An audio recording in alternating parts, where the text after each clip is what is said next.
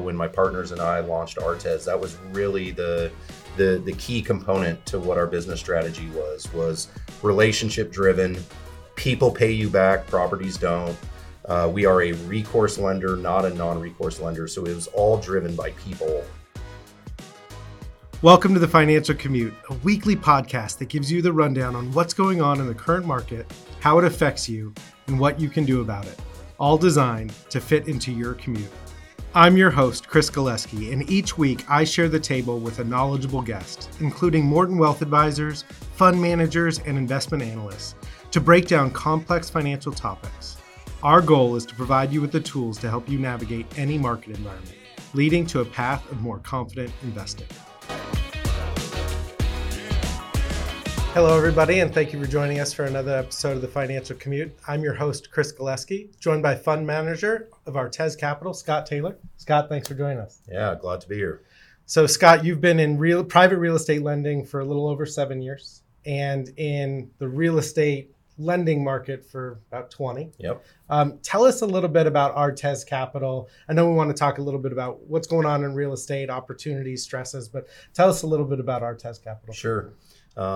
So being a real estate lender for almost 20 years, started on the banking side, spent about 11 years with Wells Fargo, managing a very large portfolio there.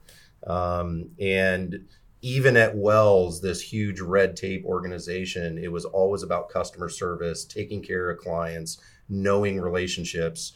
When I got involved in the private lending world about 7 years ago, very similar strategy. It wasn't about just transactional business. It was about finding relationships that you could do multiple deals with.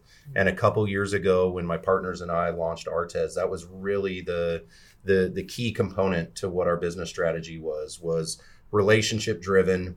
People pay you back, properties don't. We are a recourse lender, not a non-recourse lender. So it was all driven by people. And here we are in this very interesting, real estate environment today. And I think if you talk to any lender today, they're all saying people first, not properties, where 2 years ago, there was a lot of asset lenders. Yeah. They didn't necessarily care about the sponsor. And so one of our kind of key components to our lending strategy is serving us extremely well right now. And we hope it continues over whatever headwinds come in the future. One of the biggest questions we get asked by clients when we're talking to them about our excitement around this strategy and why we like to allocate a portion of somebody's portfolios to it is, why would somebody use a private lender like yourself? Could you Sure. I know you've got some really good talking points on that. Yeah, it's actually something that I questioned myself when I was at Wells, back in 2015, 2016, when I was at Wells, I could lend out at, let's say, 4% with very minimal fees. And the private lending kind of industry at that time, let's just say the average loan was 9 and 2. So they're paying 11% a year, where I'm around 4 to 5. And I just never understood, why would any quality sponsor with a good piece of real estate? Quality sponsor being like real estate developer or somebody or investor. Somebody's in a real estate business. Somebody that can go to a bank Yep. and get a loan, right? There's definitely people that can't go to a bank. The bank does not want to lend to them regardless. Credit issues, no cash flow, no assets, whatever it is. But why would somebody who is qualified, why would they pay 11% versus 4%? And when I started digging into the private lending world, what I realized is 75% of the folks that we were managing were my clients at Wells.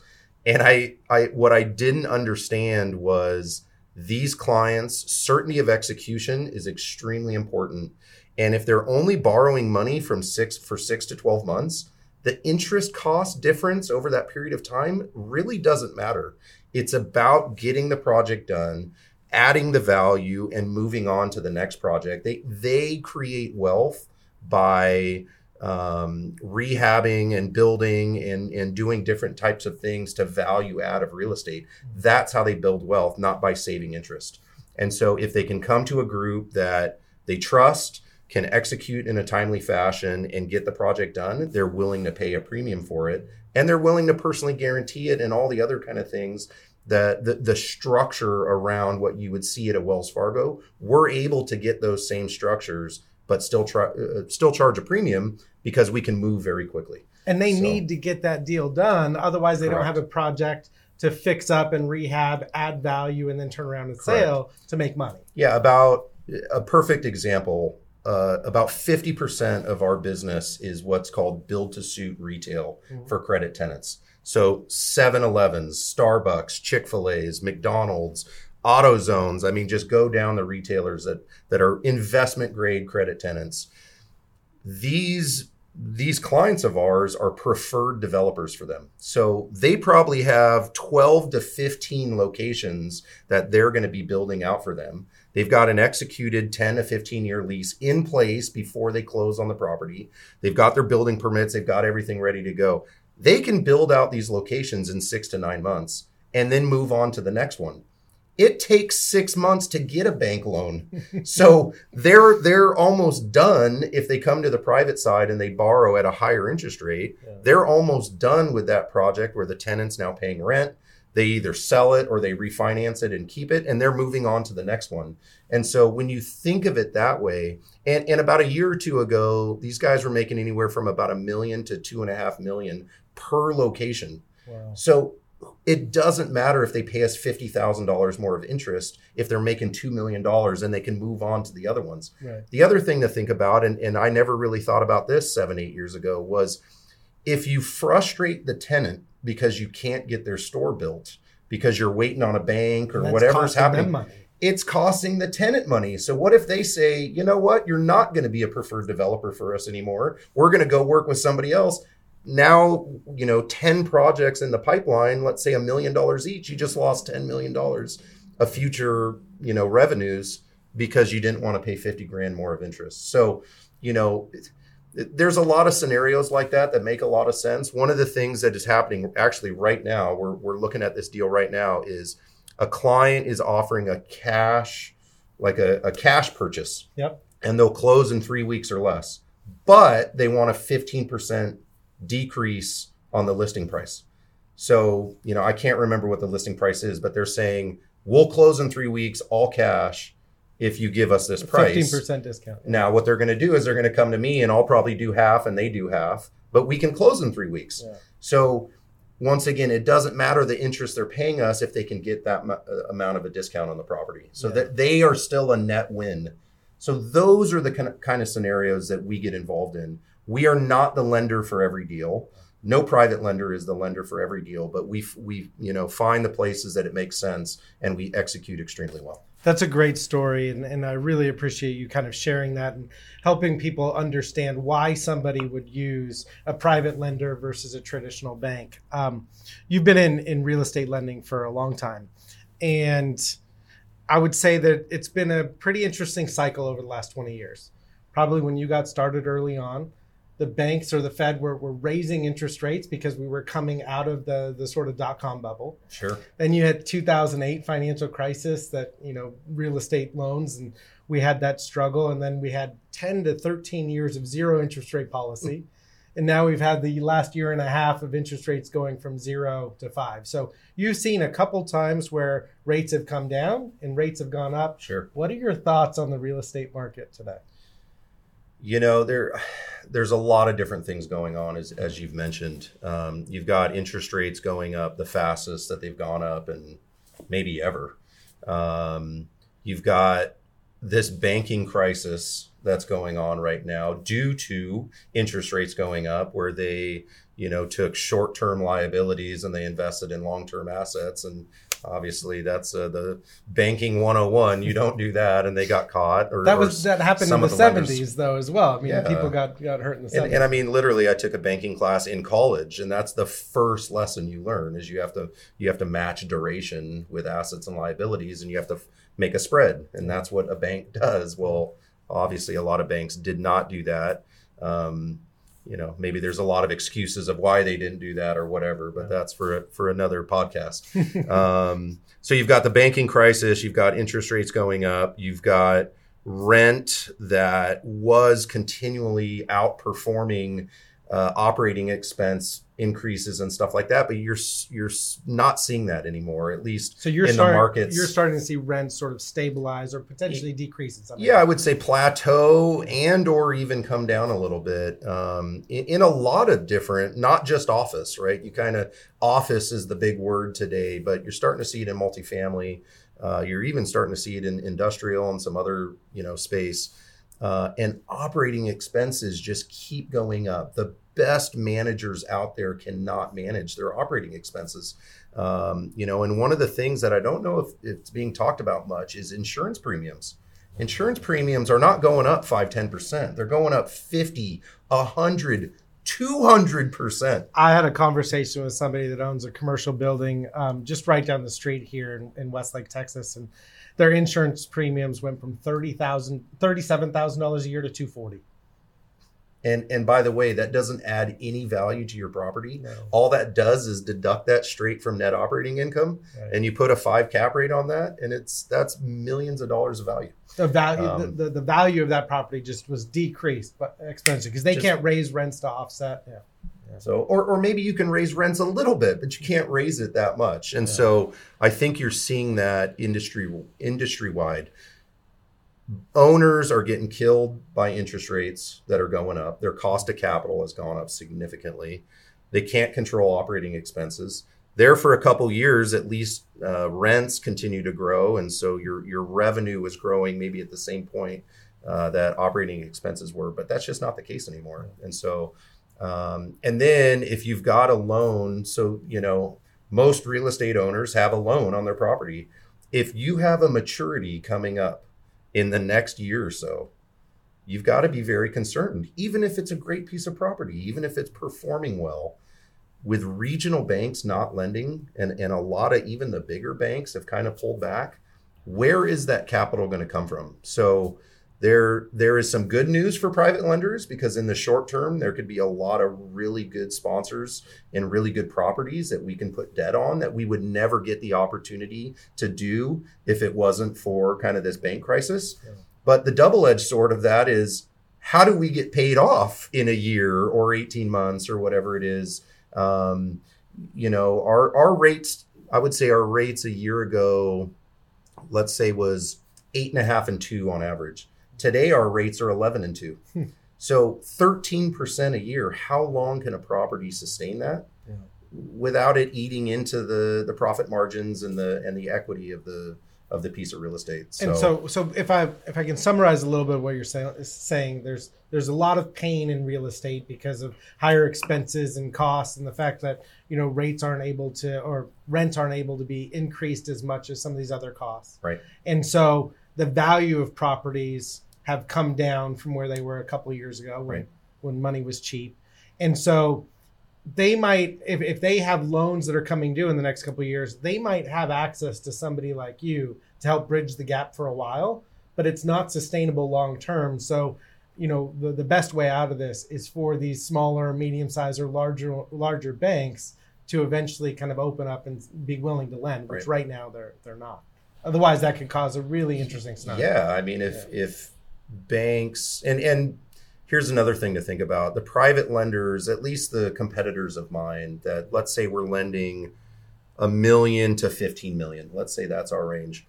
The big banks aren't taking out our loans. It's the regional and small banks, right? It's the credit unions. It's sometimes agency money.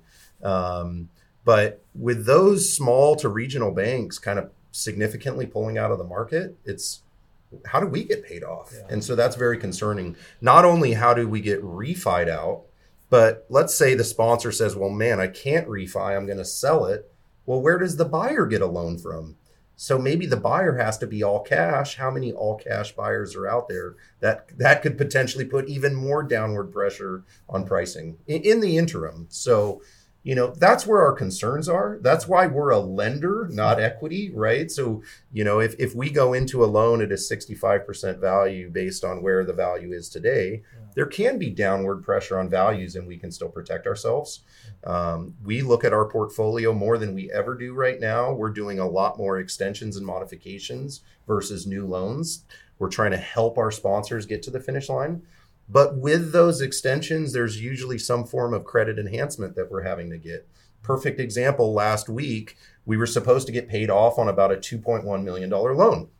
And so we said, all right, great. Here's the wire instructions. Send it over. And of course, we get a call. Hey, there's been a delay. I don't know if I'm going to get my financing set up. Can I get 6 more months? And this sponsor is very well heeled. So we said, all right, we'll give you 6 months, but pay down the loan 50%. So they sent us $1,050,000 wire. We paid down the loan and we gave them a 6-month extension. So we enhanced our credit position by getting more cash into the deal, but we were flexible with them and gave them more time instead of putting them into default. So you and I have been talking a lot recently, and we've had some playing golf and doing other kind of charity events where I've been on the phone a lot. Sure. And most of it is this type of stuff. It's not new deals anymore. It's how do we help a sponsor we've been banking for 10 years? How do we help them get to the finish line in an extremely challenging position? Yeah. I think that's a great story. Thank you for sharing. And just to add to that, the reason why we bank strong sponsors is they've got the ability to send in the $1 million wire.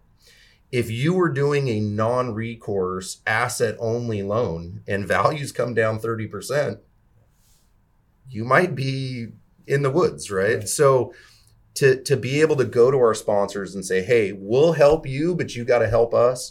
You got to give us another piece of collateral. You got to do a pay down. You need to, there's a bunch of different structures that we can do. Sometimes there's investors outside of the fund that will come in and do a cash injection. So there's a lot of different things we do to protect our investors.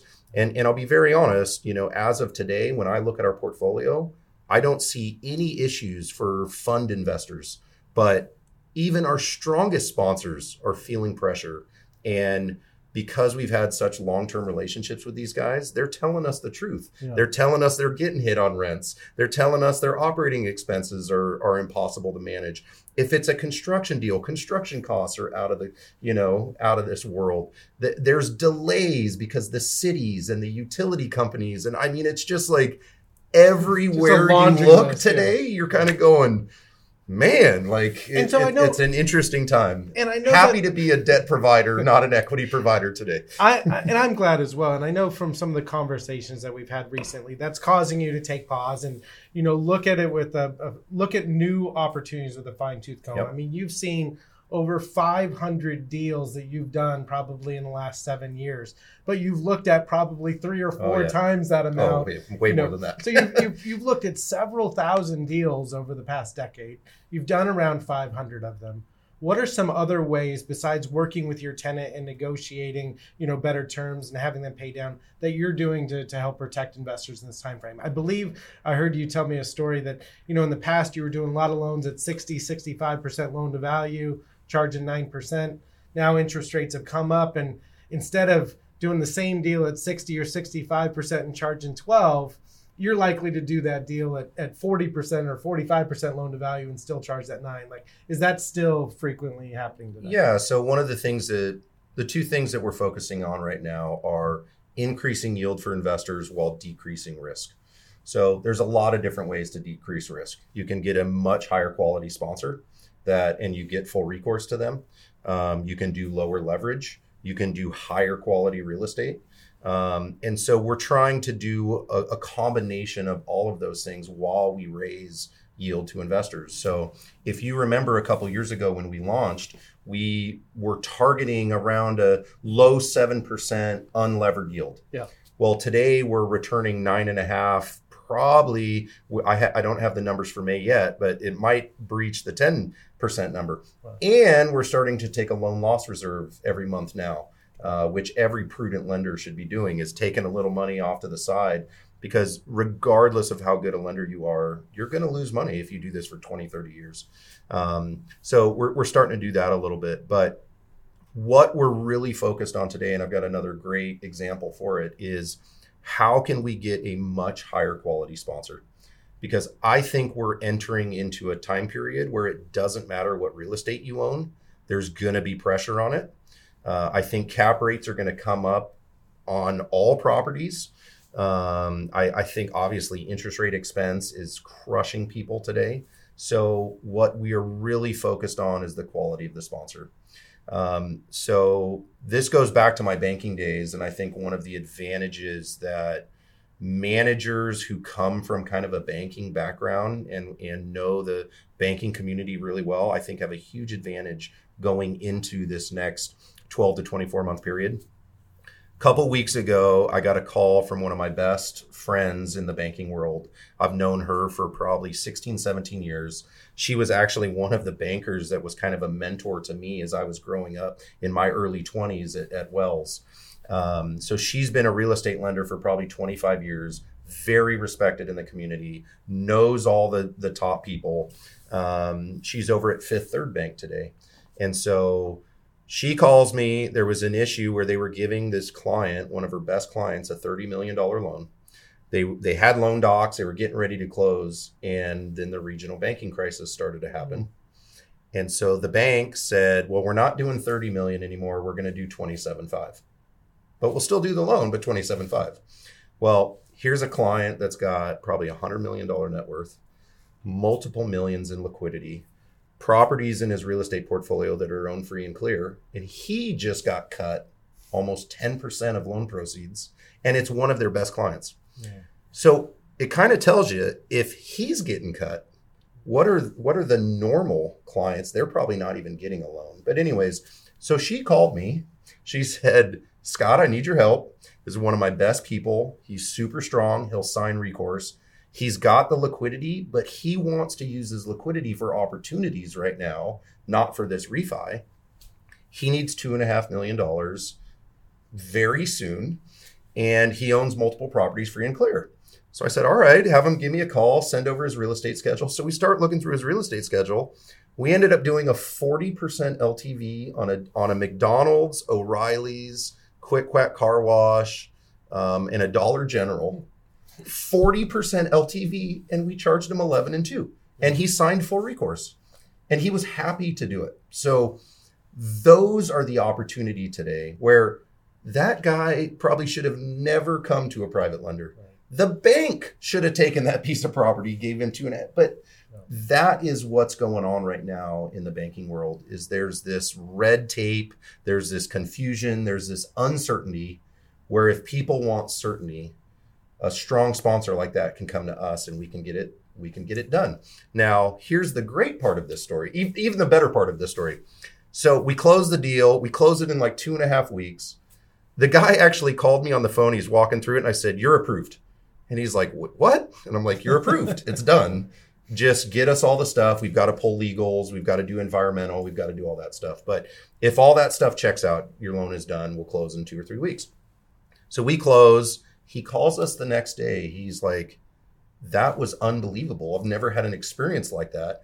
I think I want to do more business with you guys.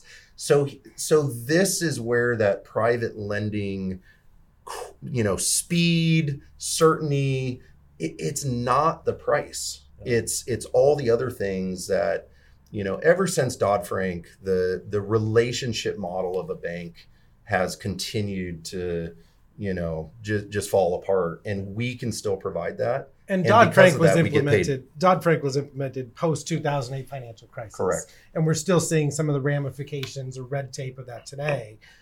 But it's likely not to get any better because it's going to get worse. It is. Yeah. There was originally it was 50 billion. If you were 50 billion or larger, you had to go through all these things. The stress testing. They pushed it up to 250. That's probably going to come back down to 50. But arguably, although I think a lot of the banks, smaller regional banks that went under recently, if they were subject to the testing, there's arguments that they would have passed the testing because Agreed.